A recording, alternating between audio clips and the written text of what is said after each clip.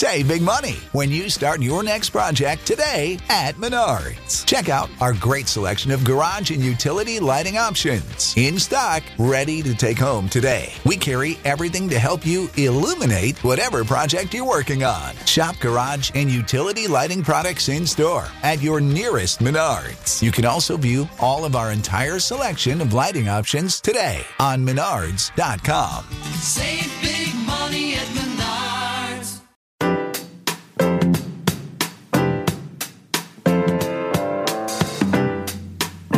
Hey everybody, welcome to episode 95 of Waking Up to Narcissism. I am your host, Tony Overbay. I'm a licensed marriage and family therapist, and welcome to the sixth installment, I think, of the Waking Up to Narcissism Death by 1,000 Cuts series. And I'll just keep it brief so we can get right to the episode. If you can go to the link tree in the show notes, or just go to tonyoverbay.com, sign up for my newsletter there, and you will get all the latest and greatest stuff on the various podcasts and courses coming up, programs, groups that you can join. And if you also have a moment and you are interested, please sign up for the Waking Up to Narcissism premium question and answer episode. There's a lot more coming there as well. I think it's $5 a month, $4.99, and that would be wonderful. So let's get to today's episode. I was recently talking with a client, and this is somebody who has on occasion stopped themselves when they have started to describe how ancient somebody they know is, as the beginning of the word 50, as in their late 50s, starts to come out of their mouth as they start to think, I don't really know how old Tony is. And I am 53, 54 later this month. Thank you very much. And since that time, and again, I love humor, and I think that humor absolutely plays a wonderful role in therapy. This person likes to make the, hey, what was it like before cars and refrigeration kind of jokes. But recently, I think that this person thought they were being funny, but they asked me if I had ever been a fan of the Choose Your Own Adventure computer games. And so I said, oh, on the contrary, I can one up that. I guess said like a true, formerly emotionally immature person. I used to have Choose Your Own Adventure books where you get to the end of page 3. And then if it presents you with a choice to go on an adventure with a friend or steal their backpack, if you go on the adventure, you turn to page 4. And if you want to take their backpack, it says turn to page 153, which you know if it's going to go that far that you're going to take their stuff and they're going to punch your lights out and the book ends. Or maybe they give you the backpack and they say you must need it or something. But that's not why you want to get a Choose Your Own Adventure book. But today I want to let you choose your own adventure. But first, let's get you warmed up and choose your own beginning to this incredible Death by 1,000 Cuts episode. Because I think as you start to hear the stories today, you really can begin, even if it's only in your own mind or your thoughts or your hopes or your dreams, to pick a new adventure yourself in your own life. And hopefully it's one where you start to recognize that you really don't deserve to be controlled and you're a human being, not a human doing. And you do have your own thoughts and opinions and feelings and emotions. And those are wonderful things. And that in a healthy relationship, then we're learning how to grow interdependently, differentiated from your partner. And you become two incredible people who now can have shared experiences. And you're choosing into the relationship, not trying to control anybody in the relationship or be controlled in the relationship. So with that said, here's the warm up. We're going to start with a humorous opening. And I turned to my good friend, ChatGPT, and created a movie trailer that begins once again with my very favorite phrase, in a world. So I'm going to read that, but I didn't give ChatGPT the exact instructions. I said that it was a narrative only movie trailer. So they did give me some screen directions or some audio sound effects that should be there, which I do not have. So I will call those out as well. So it says in a dramatic movie trailer voice. So let me do my best. In a world where relationships can be as sharp as a razor, one podcast dares to expose the subtle slices of life. And then it's supposed to have a knife sharpening sound effect, which would have been really nice right now. Introducing Death by 1,000 Cuts, when love feels less like Cupid's arrow and more like a swarm of paper cuts. And then this is where I think it gets pretty cheesy. You're supposed to hear a sound effect of ouch. Okay, I am pulling the ripcord on the humorous Choose Your Own Example episode because this is a pretty sensitive topic. I have a poem that I want to read that I think might show more of the creative choice or how you choose your own adventure through creativity and expression. But before we do that too, Let me share another version. Maybe that first one was A, here's B, and then we'll go, the poem is going to be door behind door number 3, or option C. So B, or door number 2, is, I think it's important to note that so many people that find themselves identifying with these Death by 1,000 Cuts episodes, this is somebody who, the pathologically kind person, who is on a quest, and it is a valiant quest because in a healthy relationship, it is a quest that can really help people grow together, closer, and help you figure things out about yourself. But it is that concept where you are driving yourself crazy, trying to make sense of the behaviors of somebody who just does not make sense, especially with any amount of consistency. Because remember, that emotional or that emotionally immature narcissistic person, they are simply reacting to that very moment. And in that moment, they are viewing the interaction with a way to get rid of their discomfort, to then take a one-up position, to feel like they exist because they have a negative interaction with somebody, where they can now take that one-up position, or they can assume a victim mentality and have you come rescue them. But it doesn't matter in that scenario if you are wrong or they are right. It's regardless of the situation and how crazy their excuses might sound, that the pathologically kind person, be it the man or the woman in this scenario, that the more that they try to figure out and seek clarification, and then tries to then say, okay, I'm trying to put all these pieces together so I can do what is best for our relationship or for the kids or the family. But then it just is a never ending moving target. I got permission to share. Let's just call her Emily. It's not her name, but she truly exemplified, I guess, what I would call this pathological kindness, because she was in a relationship with somebody that I think could best be described as highly emotionally immature, displaying pretty consistent narcissistic traits and tendencies. And her goal was continually to try to figure out, I want to understand, we'll call him Mike. So Emily wants to understand Mike, and she would come in just wanting to lay out all of the data. We would review the game film, and I saw those inconsistencies pretty clearly. But what is fascinating about the way that our human brain works, it's this concept called apophenia, where we look for patterns. It's a survival instinct. If our ancestors saw the grass moving around in the ground, we would then say, okay, the pattern typically is if grass is moving and I don't see anything there, that there's probably a snake in that grass and it is going to jump out and get me. So I notice that pattern. It helps me make sense of things. And now I can make a educated decision, and I will probably leave the area. Or if I'm hunting for food, then I'm getting my killing stick ready, and we're about to have snake for dinner. I've watched a lot of Naked and Afraid, to be fair. But in that scenario, though, our own brain looks for those patterns and then says, okay, this helps me. I can understand. I see the pattern. I see the grass moving. It must be a snake. I'm going to prepare myself. And all of a sudden, the person says, I don't even know why you call that grass. Really? You think that's grass? Or I didn't see anything moving.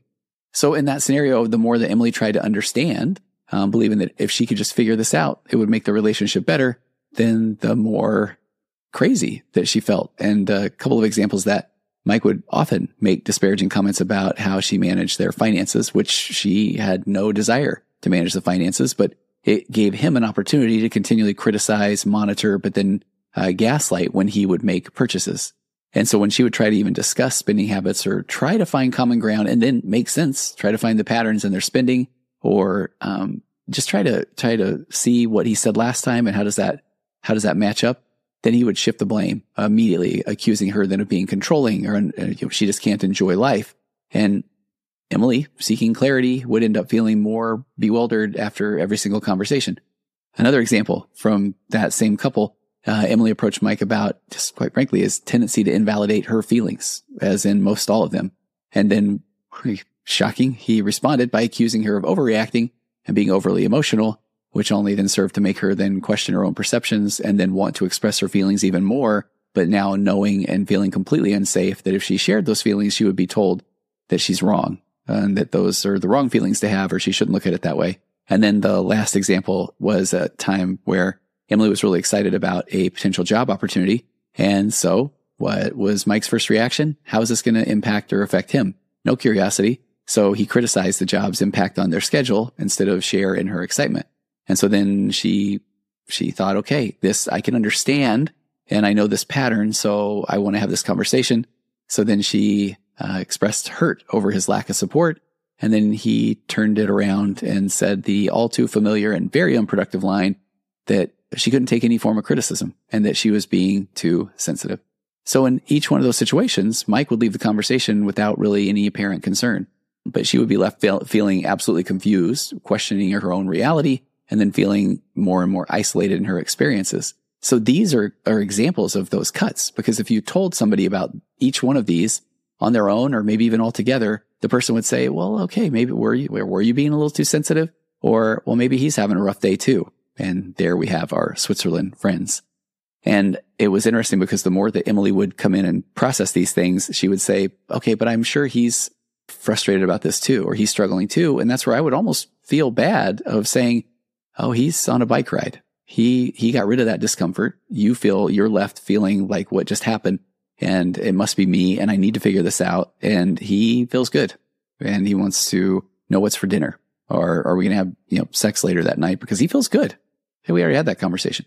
Now, if you bring it up, well, you're holding on to the past. So those are those examples of the cuts. So scratch option A, the humorous movie trailer. So we've got, is this where you're at? Is this the choose your own adventure where, okay, I need to just start recognizing more things? Or then let's get to this next option.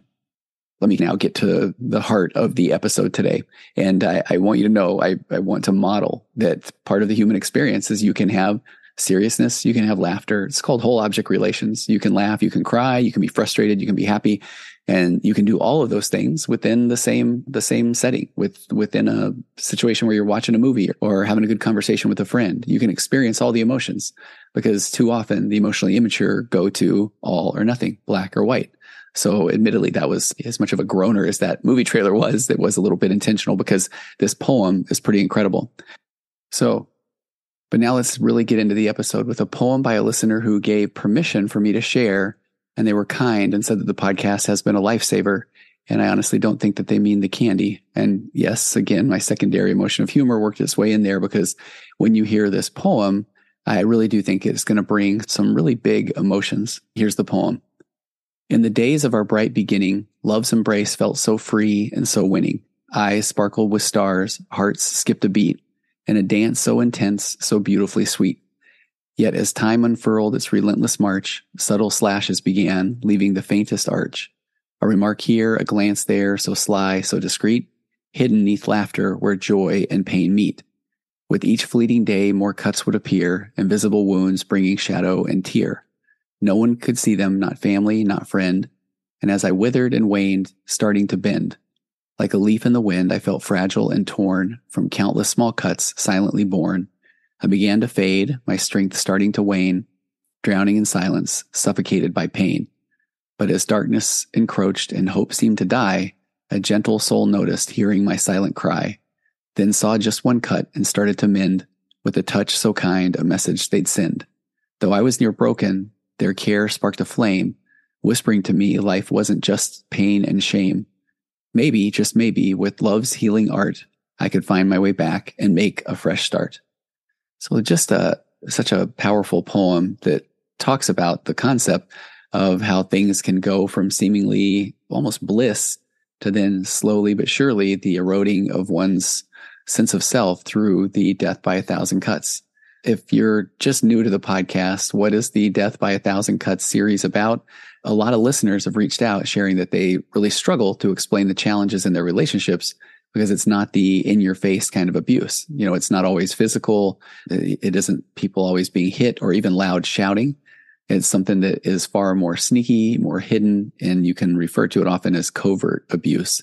So it's like being slowly cut 1,000 times and just starting to slowly bleed out, or even the pain of the cuts. And so each cut might seem small. Over time, they pile up, and those start to cause really deep emotional scars. And I have having the content out there now, I don't see this as much, but when I would initially start working with people that are in these relationships with emotionally immature or narcissistic people, they would hesitate to start explaining what things were like in their marriage, because it wouldn't ever sound like the absolute yelling or screaming, although certainly that comes into play often, or the physical abuse, or it was just a constant not being seen, not being understood, not being cared about, their needs being put at the bottom of the pile. And just over time, people starting to just feel like they were going crazy. And I noticed over the years that you would just hear the similar patterns or even the similar things over and over again. And often just being able to express that to a client, you could see them get emotional because they typically felt like they were going crazy, or that these things weren't a big deal, or that I would even say, well, it doesn't sound so bad. But really, the concept of covert abuse is so challenging, especially to put your finger on, compared to overt abuse, because it's more like this gradual fog that just kind of slowly rolls in because it's so subtle. And then before you know it, you really can't see more than, your hand in front of your face. And so then imagine trying to explain why you're hurting when there's no clear bruise or shout to point to, because that is the uphill battle that so many people face when they're dealing with covert narcissistic abuse or extreme emotional immaturity. And I won't get into it today because I want to get to, we have a lot of good examples, but then trying to explain it to somebody else. And so often the other person, and this is where we talk about, this is the time where we don't need those Switzerland friends, but where you hear often that, well, at least he doesn't do this, or at least she's not doing this, but that's that person trying to help you. I can understand that, but more trying to get out of their own discomfort or trying to let you know, think of something you've never thought about, which you've thought about all of those things, I guarantee. And I think it's always interesting to share the origin of the death by 1,000 cuts concept. If you look back in history, death by 1,000 cuts was a form of torture and execution used. I found some links directly to ancient China, but it meant a slow and painful death while the victim suffered from numerous small wounds until they eventually succumbed. So then again, in the context of the discussions around this topic, it symbolizes this whole cumulative harm and pain of so many seemingly small, minor, hurtful actions or words. And that eventually leads to large, significant emotional pain, withdrawal. When you look at the concept of the body keeps the score, it can really lead to physical manifestations of the emotional pain as well. And just real quick, we'll touch on, there are these different types of abuse in narcissistic or emotionally immature relationships. You've got psychological abuse, where it is when somebody messes with your mind. I mean, it's things like gaslighting, when people make you doubt your own memories or your own judgment. If your spouse is constantly telling you that you're overreacting or you're imagining things every time that you feel hurt by their actions. There's emotional abuse, which is constant criticism, belittling, humiliation. And if somebody is continually trying to point out your flaws or in front of people or make you feel small and worthless, maybe not even in front of people. And again, these are some of the things that really break my heart, because I will say all day that there really isn't a need at all in a relationship to point out someone's, what you think their flaws are. You can ask them, you can be curious, but if you really look at the concept of differentiation, why does that bother you? It's a you issue. Now, that doesn't mean that the other person may not want to improve or change, but that's up to them. And so we can bring things to someone's awareness, but sometimes oftentimes what people do, and the reaction that maybe I have to that, again, is a me thing. Why do I feel the need to control their behavior when they do a certain thing? If it bothers me, there's a lot of bothering me. Why do I feel the need to control it? Who made me the owner of that person's experience or their emotions?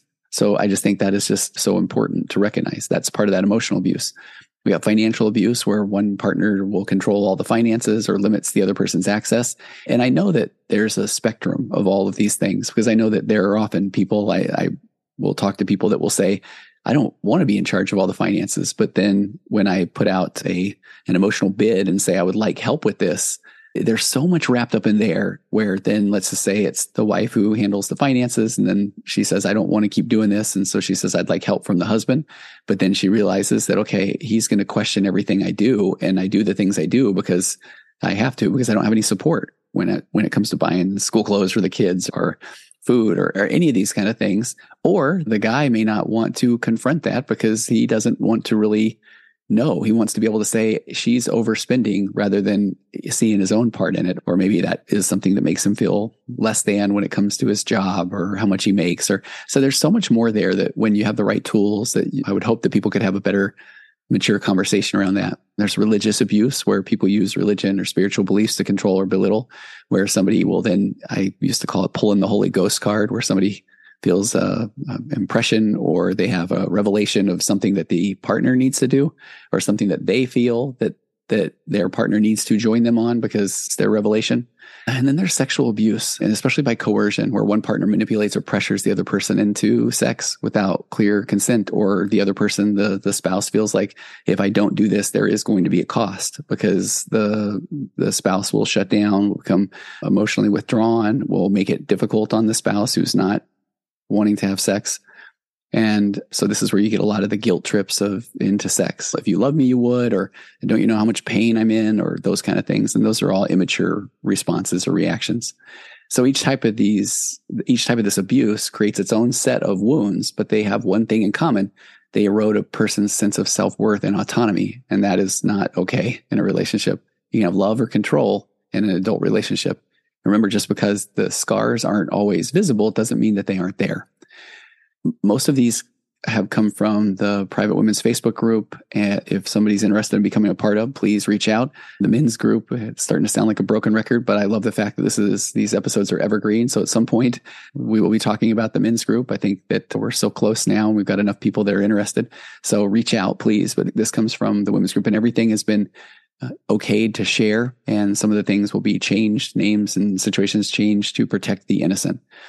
And I'm going to just read some of these. I'll comment on many, but maybe not on all, because there's a lot, and I just want to be able to get the content out there. But there are some that I definitely want to comment on.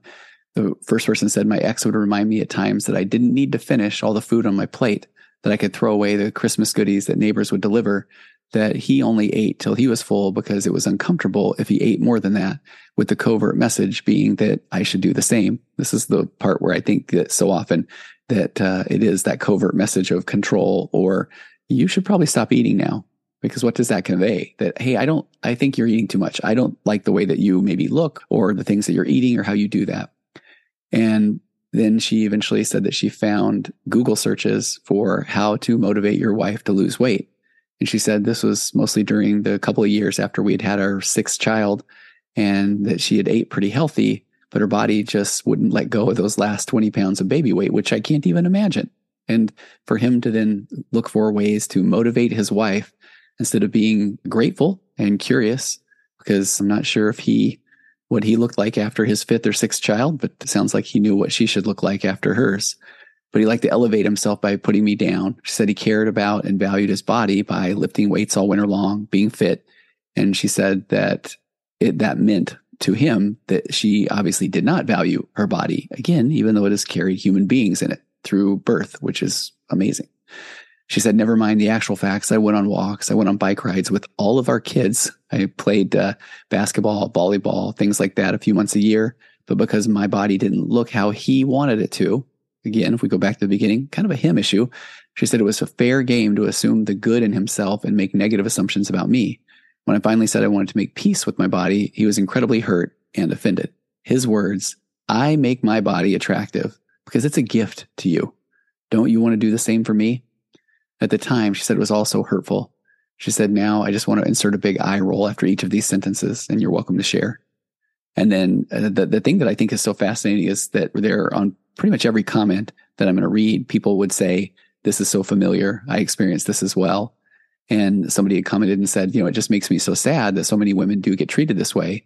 And she said, he sounds like a guy who may have grown up on pornography, and women became objects to use and consume, only here to appease his lusts. She said she's glad to hear that now he's an ex, and that she now sees how stupid that really was. And as a guy who helps people overcome turning to unhealthy coping mechanisms, again, a big part of my practice is helping people turn away from pornography or food or their phones or any of the unhealthy coping mechanisms. Don't think I say it often enough on this Waking Up to Narcissism podcast. My whole platform of overcoming unhealthy coping mechanisms is filling these, what I call voids in your life. So if I'm working with somebody, then it's a coping mechanism. So how are you doing in your marriage? How are you doing in your parenting? How are you doing in your faith, your health, and your career?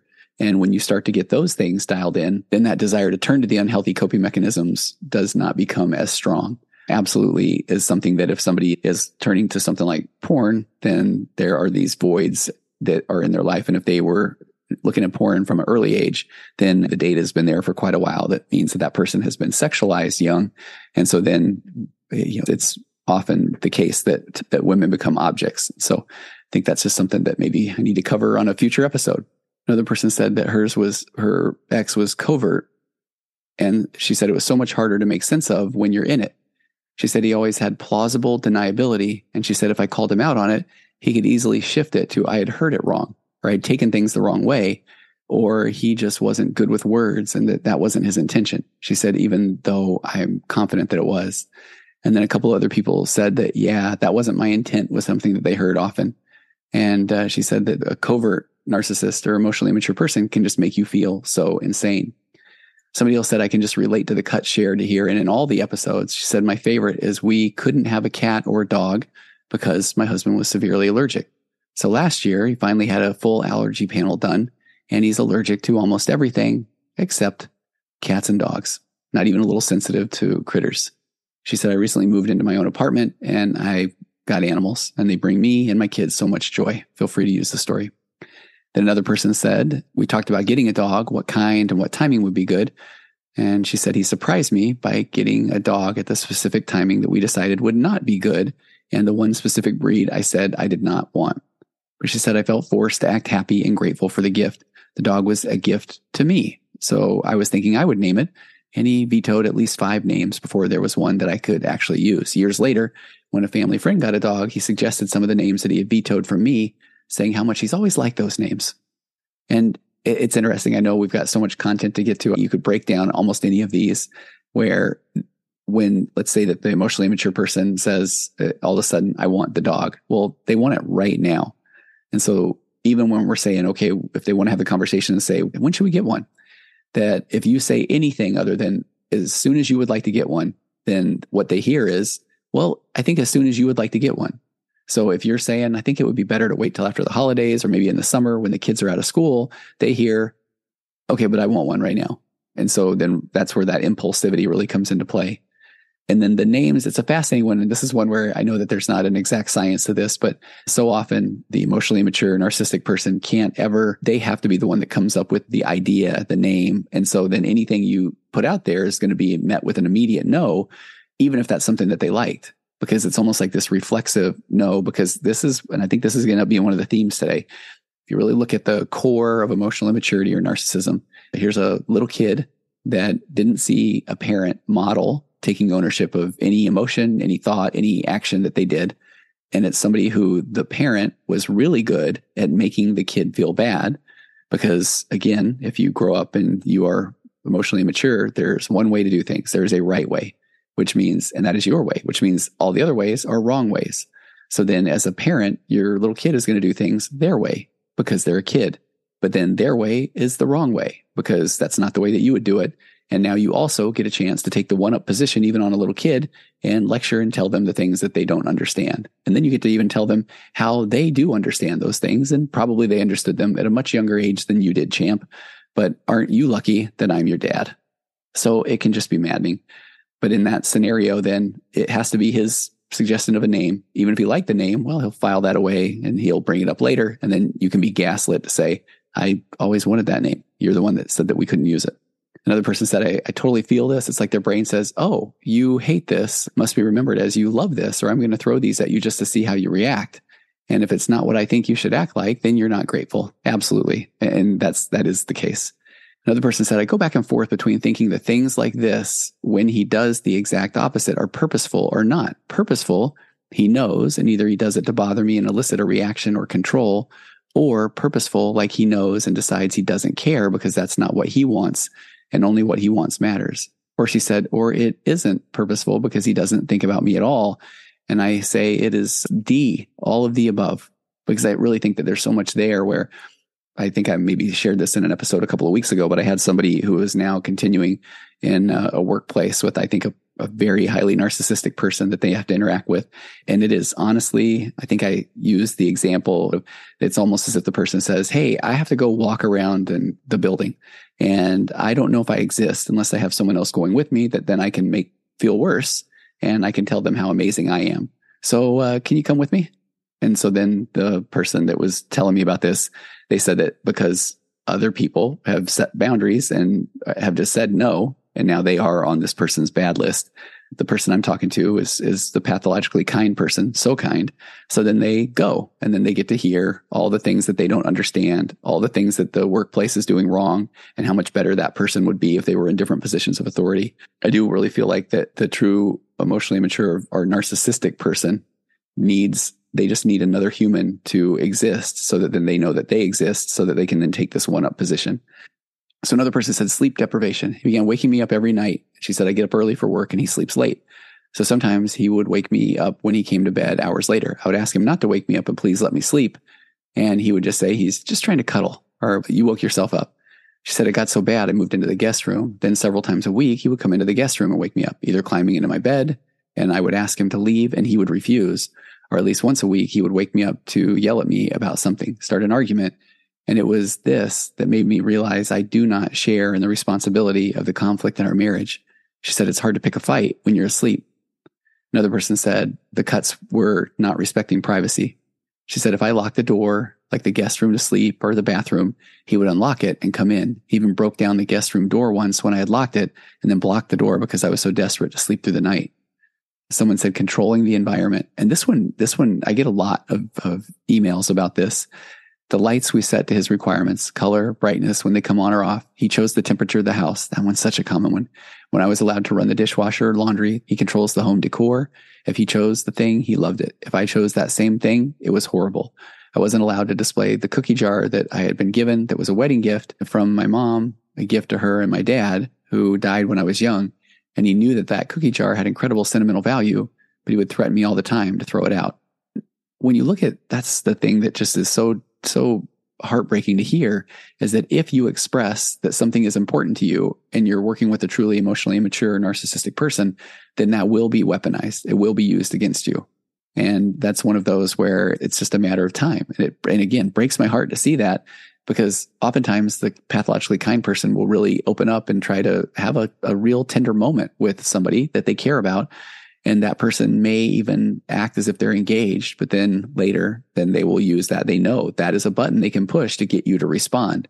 And when you remember that the more that you start to stand up for yourself or set boundaries, and the narcissist sees the boundaries as a challenge, then they go for bigger and bigger buttons, which is part of that whole concept of why it's so important to gray rock, or to just kind of be. And you love that cookie jar. But I think what people often say is if they knew then what they know now, they would just act indifferent to the cookie jar. But then on the inside, they would love it and appreciate it, which it may sound like somebody listening says, okay, all right, I like that. It's a survival tool. But the relationship, I don't believe, should be a place where someone is trying to find survival tools. It should be a place where one is learning to flourish and just become a better version of them. Never showing up. In over 20 years together, this person said, I was at every one of the family dinners, the events. I stayed with his family for weeks after babies were born. I took care of his family. I visited his grandparents on my own when I traveled into their town. I supported his parents and his extended family at every opportunity I could. And he came to a total of 2 of my family's events over 20 years. Not only would he not come with me to any of my family events, weddings, family gatherings, funerals, special events, he would then complain that I was leaving so that I could attend. She said, I've lost track of the number of times that I had to lie to protect him when I was asked where he was, and I would say that he had some obligation that kept him from being able to be there. And sometimes I do get the questions asked about what does a boundary even really look like? And one here could be, I'm not going to lie for you to my family. Now, then you can obviously see that then the next thing coming up is the narcissist isn't going to say, okay, I get it. Yeah, you can just tell them that I don't really feel like coming. No, they wouldn't do that. So now they can use I can't believe you won't support me. Well, you lie all the time. Whatever the button is that's going to be pushed. Okay, why don't you tell them that you do this? Or, okay, I'll call them up right now and I'll tell them all the things you do wrong. It's so emotionally immature. But that's where things can be difficult, but where you can start to make a real change. If it's saying, you can do whatever you want to do. You don't have to go to the events or the functions, but I am going to go and I'm not going to cover up for you anymore. And it can be really difficult to set those boundaries, but that is a good example of a boundary that can be held. And again, whether you're in the workplace or in your relationship or whatever that looks like. Someone said sabotaging. When there's an event that is about me, and she said, I've been recognized a few times in my industry or my community or company events, my church or nonprofit work, then he will sabotage me just before the event. we get into some sort of massive fight, or he stalls and makes us really late, or he won't come at all, or if he does come to the actual event, then if he's there, then he will be supportive and take pictures and talk to people about how great I am. And she said it's so confusing and painful. And it's interesting. My wife and I were on a run a few nights ago and just talking about some various things. And we were sharing some stories about, I think, a mutual acquaintance and pointing out that it was a situation where whenever the husband was going to go out of town, then the wife would have a flare up of kind of a name the disease, fill into the disease. And it was sad because in this scenario, the husband ended up, in essence, kind of stepping away from his career because it got to the point where it was so bad. And I know that they weren't getting help for it. Nobody was going to therapy, and it would just result in fights and frustration. But it really, you can see patterns like that often. Wasting time. A person said, this is a huge trigger for my husband. When he was ready to go, I better be in the car already. And it was a huge deal if I ever had to run back into the house for anything. The minute or two delay would be such an inconvenience. There's no point in even going anymore, he would say. But if he needed to do anything at all that would delay us, whether it's 5, 10, 15 minutes, even up to an hour, then I better not complain because there was a reason why. Or because, well, I'm always doing things like that too. These are these situations where in a healthy adult relationship, I think it's important to point out, and I don't know, unless you're getting on an airplane, maybe a tea time, but not really, then things happen and people are late. And if you are the person that is habitually late, and your partner is pretty cool about things, maybe that is something that you can take a look at, self-confront, maybe want to grow. Why am I? But in so many of these situations, I think people are just being and doing, being human. And because it goes back to that, if you are a couple minutes late, now the narcissist or the emotionally immature person has something that they can latch onto, that they can grab a hold of, and then they can use against you. Food. There are a lot of things around food. I think I've talked about this in some of the previous episodes. This person said, it's taken me years to admit to myself that I'm a good cook. Doesn't matter how many times my friends or my family would tell me. It was so hard to receive praise from my husband that I never thought it was true. Not long ago, his sister and her family came over to visit and dinner rolled around. So I put together something, salad, rice, some fish. I didn't have enough mahi in the freezer for everybody. So I cooked some cod. When I plated, even she uses the word plated. So that means that she's a good cook. When I plated and everybody sat down, I realized I had given him a plate with the cod. He decided he recently doesn't like it. I knew he would have an issue with it. So she said, I love it. Grabbed my popcorn, having a popcorn moment. And he took one bite, and now in front of his family, he says how it wasn't good. And all of the things that he just didn't like about it. Then he leaves the table and he sits down on the couch. Then she said, my 8-year-old nephew kept asking what he was doing and why he didn't like it. Because my 8-year-old said, but it's so good. So she said even the child understood that this was childish behavior. Walking ahead, she said, I know this has been covered before. 100% this is true. He keeps a good 15 feet ahead of me always. Eating, he eats super fast. This is another one. And then is impatient with me to finish. Over the years, I've changed and I now eat faster than anyone else I know, but it's still too slow for him. And I think this would be one where it's that antagonistic style, the narcissist, everything's a competition. So if you speed up your eating, he still better beat you. And that way he can tell you how slow you are. But she said, I frequently have to take my food to go if we're at a restaurant. The occasion doesn't matter either. Special anniversary, dinner, I'm one bite into my meal and he's asking for the bill. Another person talked about double standards for everything. It would be unforgivable if I did something, but if he does it, then I better not even point it out or there will be an argument and it will be turned around to be my fault. Hero or victim, nothing in between. She said, I'm not allowed to say no to anything. If I do, it's just a barrage or word salad of all the reasons that it's the worst thing that I could do is to tell him no, especially without being heard. Here's a person who said, this was a deep cut and one that he poured salt in again just last week. After our son was 2, I sat down next to my husband and I told him, I would like to stop taking my birth control to begin trying for another baby. He immediately got upset and said, so what, get a vasectomy or no more sex? I was so taken back. I didn't know why he would even say that. Then the anger set into him.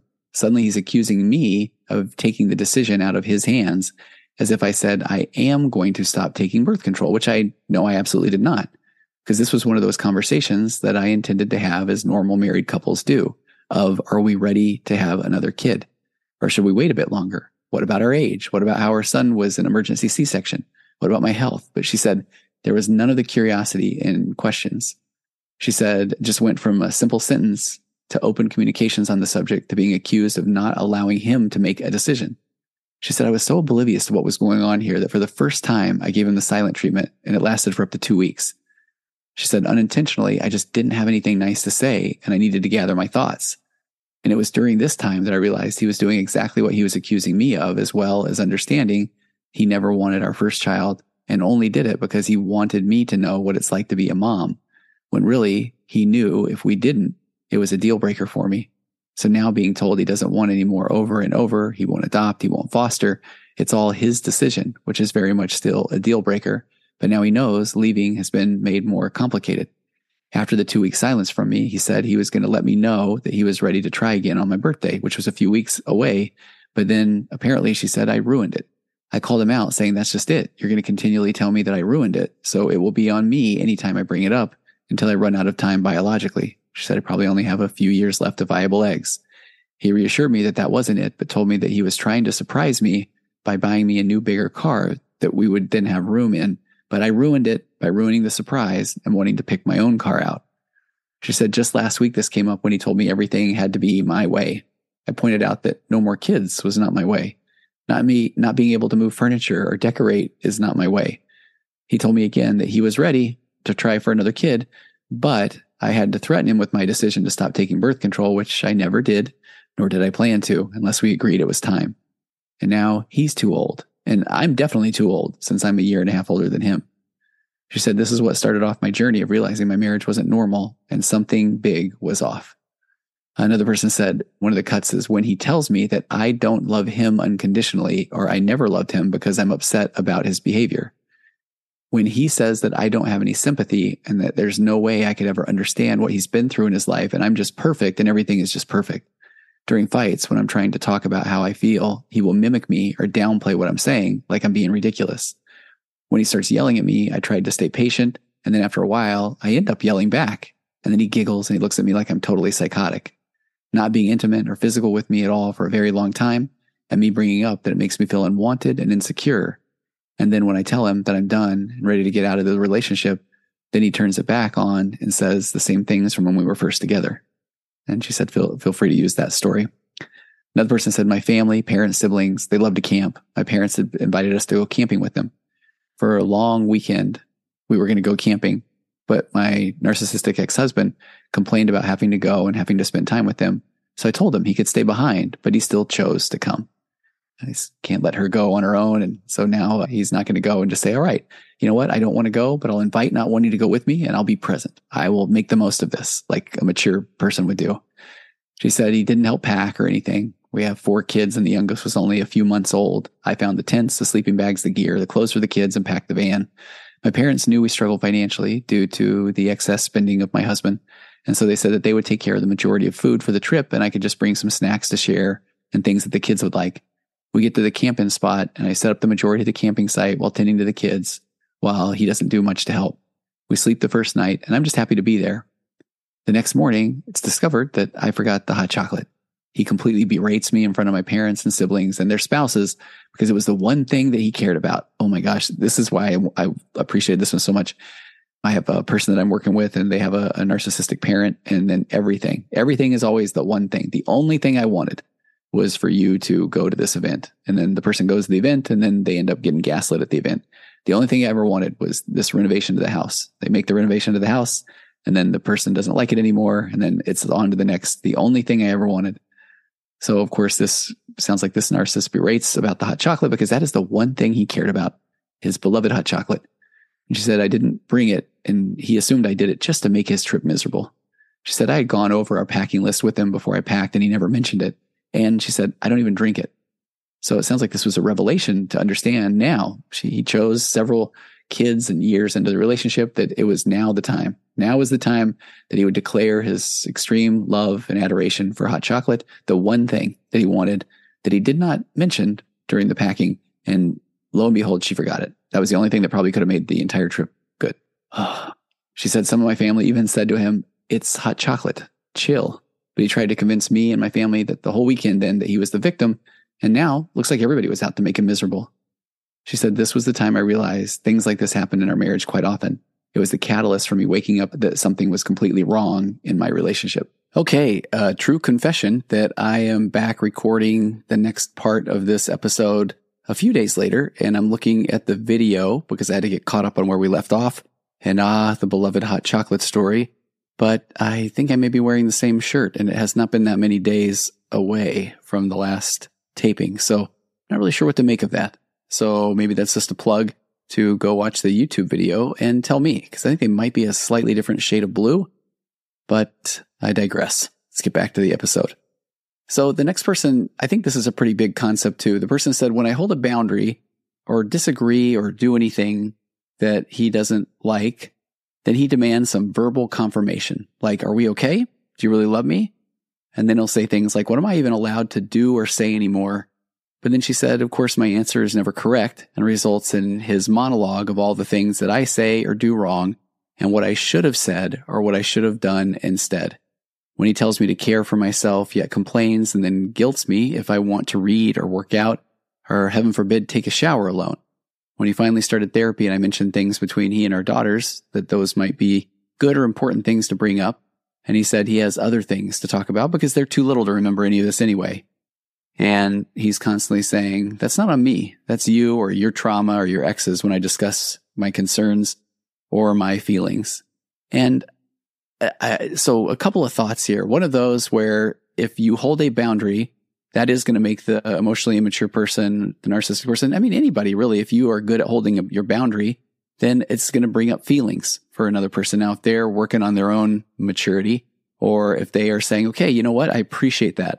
This is where we're so afraid of contention that we avoid tension altogether, and holding the boundary is going to cause some tension in the relationship. So when that tension occurs, at that point, then he wants to get rid of his discomfort by saying, okay, I mean, I don't necessarily agree with your boundary, and I think that you don't even understand what you're doing, but just tell me, are we fine? Are we good? Do you still love me?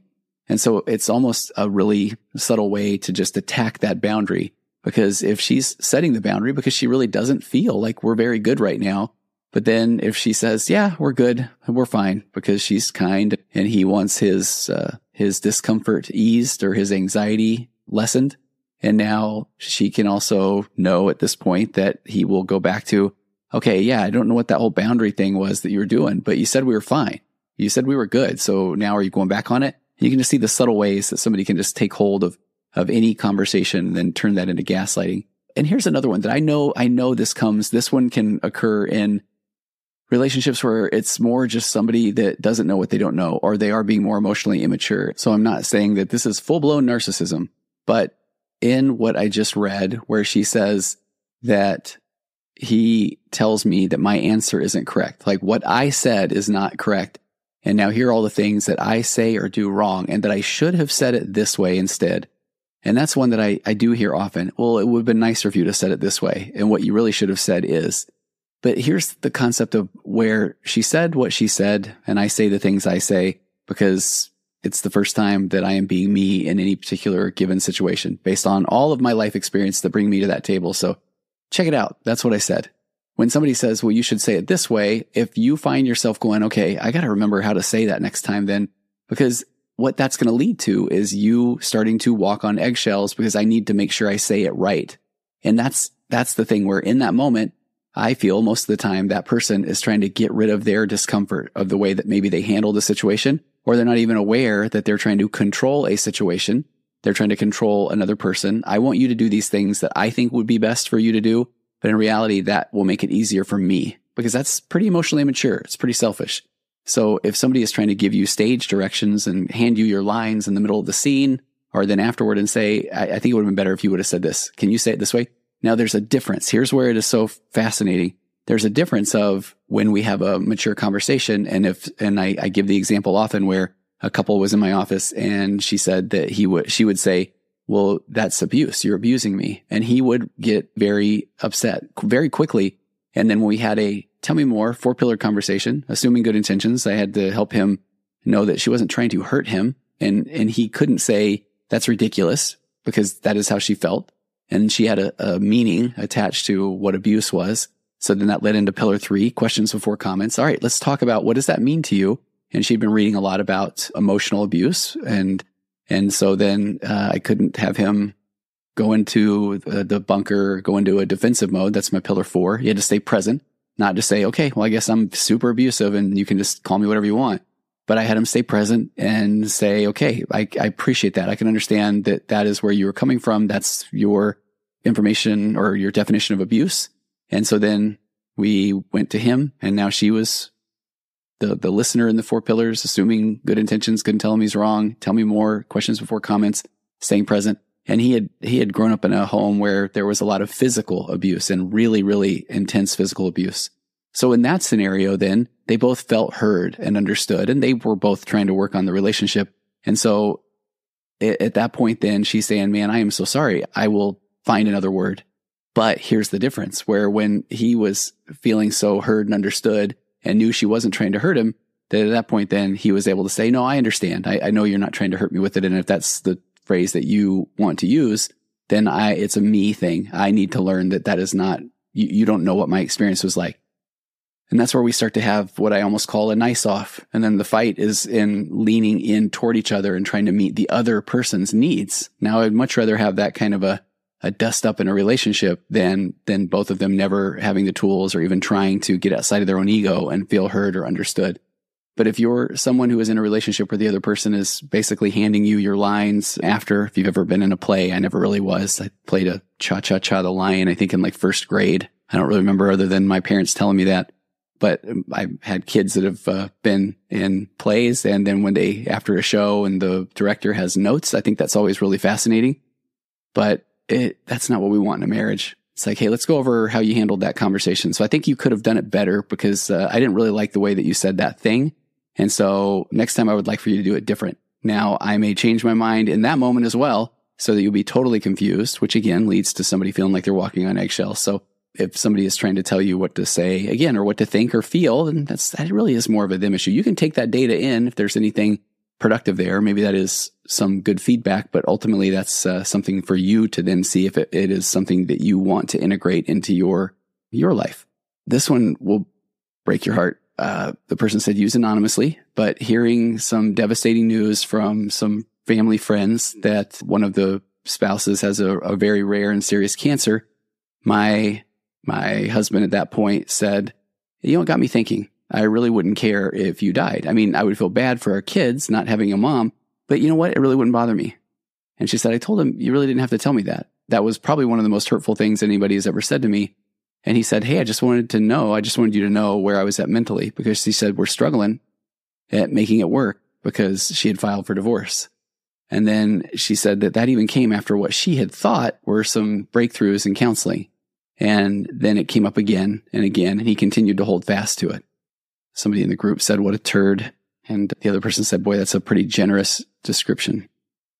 There's a person that said there's one thing, and this is what I think we could base an entire episode on. She said, there's one thing that I can truly say has happened, I would say thousands of times in our 20 plus years of marriage, in arguments and conversations and interactions.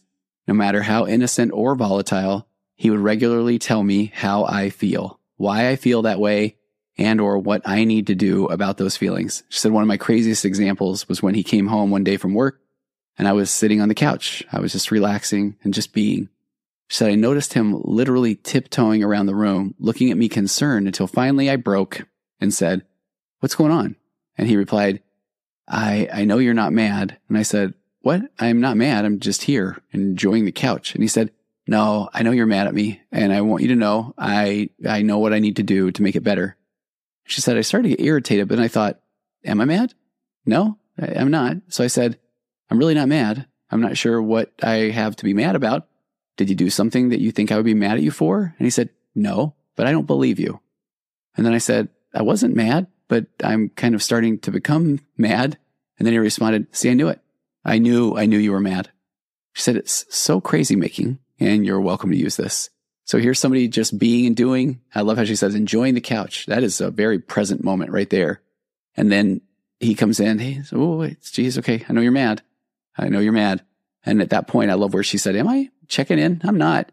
So then the challenge, the differentiation challenge at that point becomes to notice the discomfort of the gaslighting, getting a little warm, and then being able to continue to stay calm and present, because I'm not mad, but I'm noticing I maybe am starting to get angry, but that's a me thing. And so now I'm going to invite the potential to get angry to come with me while I go for a walk out in the fresh air, because I don't have to defend myself and I don't even have to break down his point of view or his reality.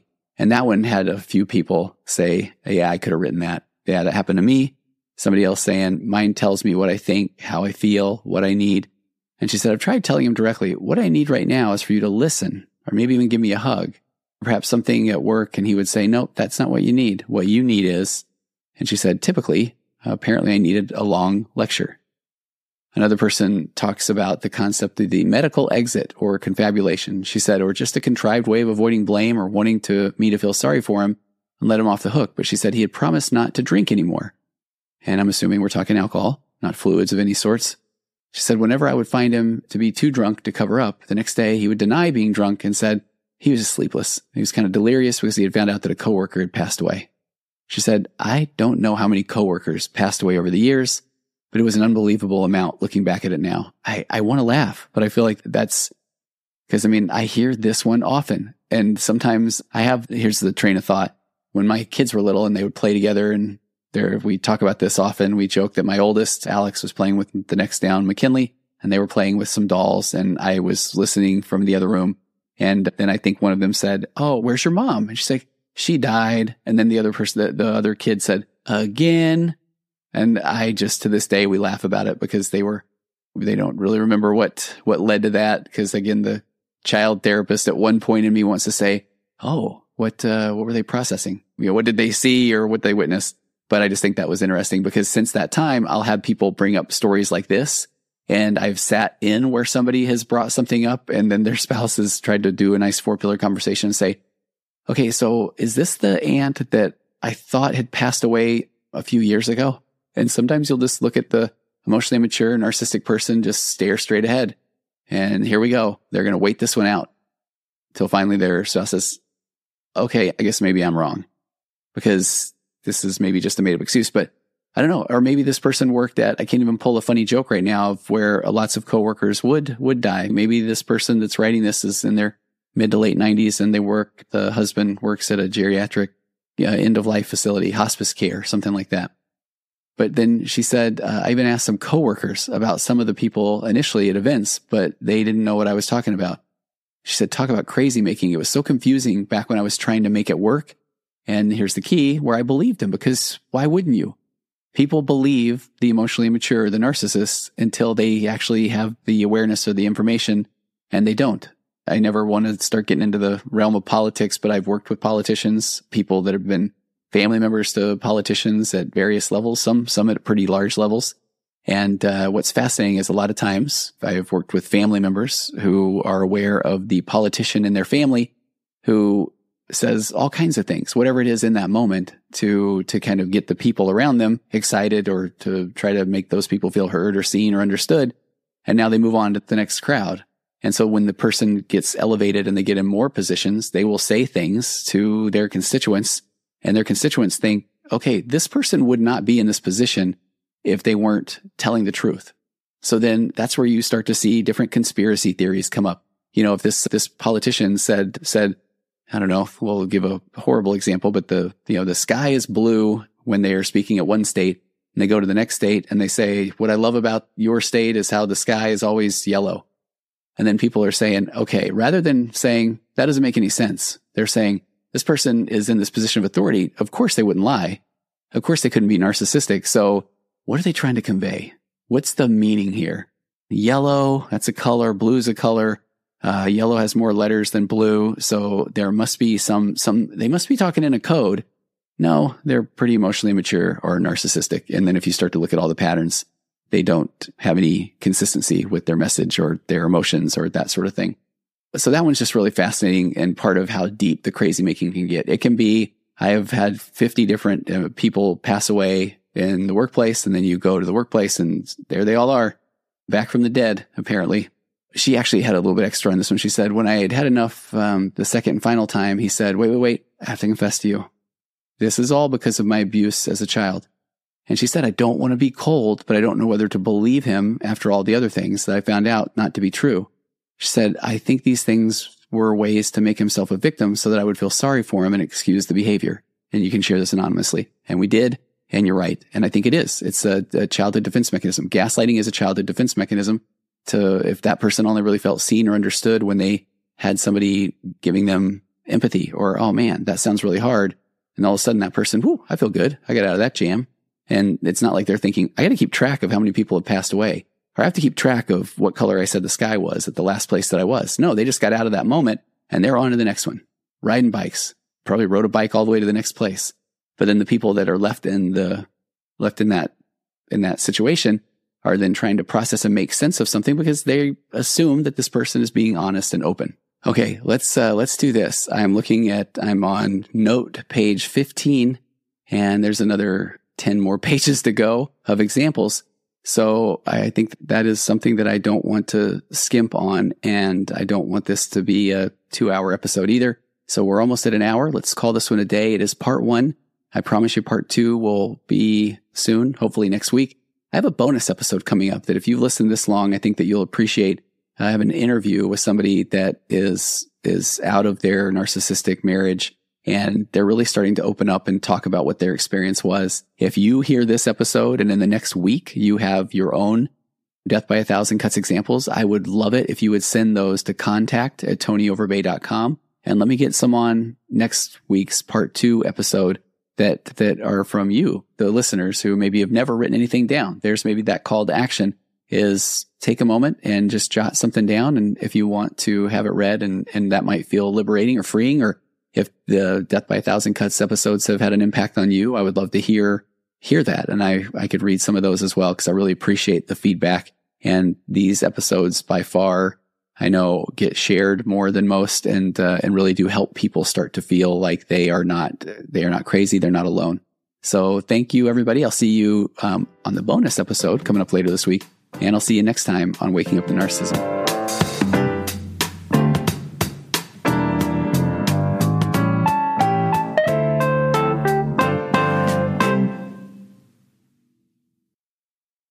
Save big on brunch for mom, all in the Kroger app. Get half gallons of delicious Kroger milk for $1.29 each. Then get flavorful Tyson natural boneless chicken breasts for $2.49 a pound, all with your card and a digital coupon. Shop these deals at your local Kroger today, or tap the screen now to download the Kroger app to save big today. Kroger, fresh for everyone. Prices and product availability subject to change. Restrictions apply. See site for details.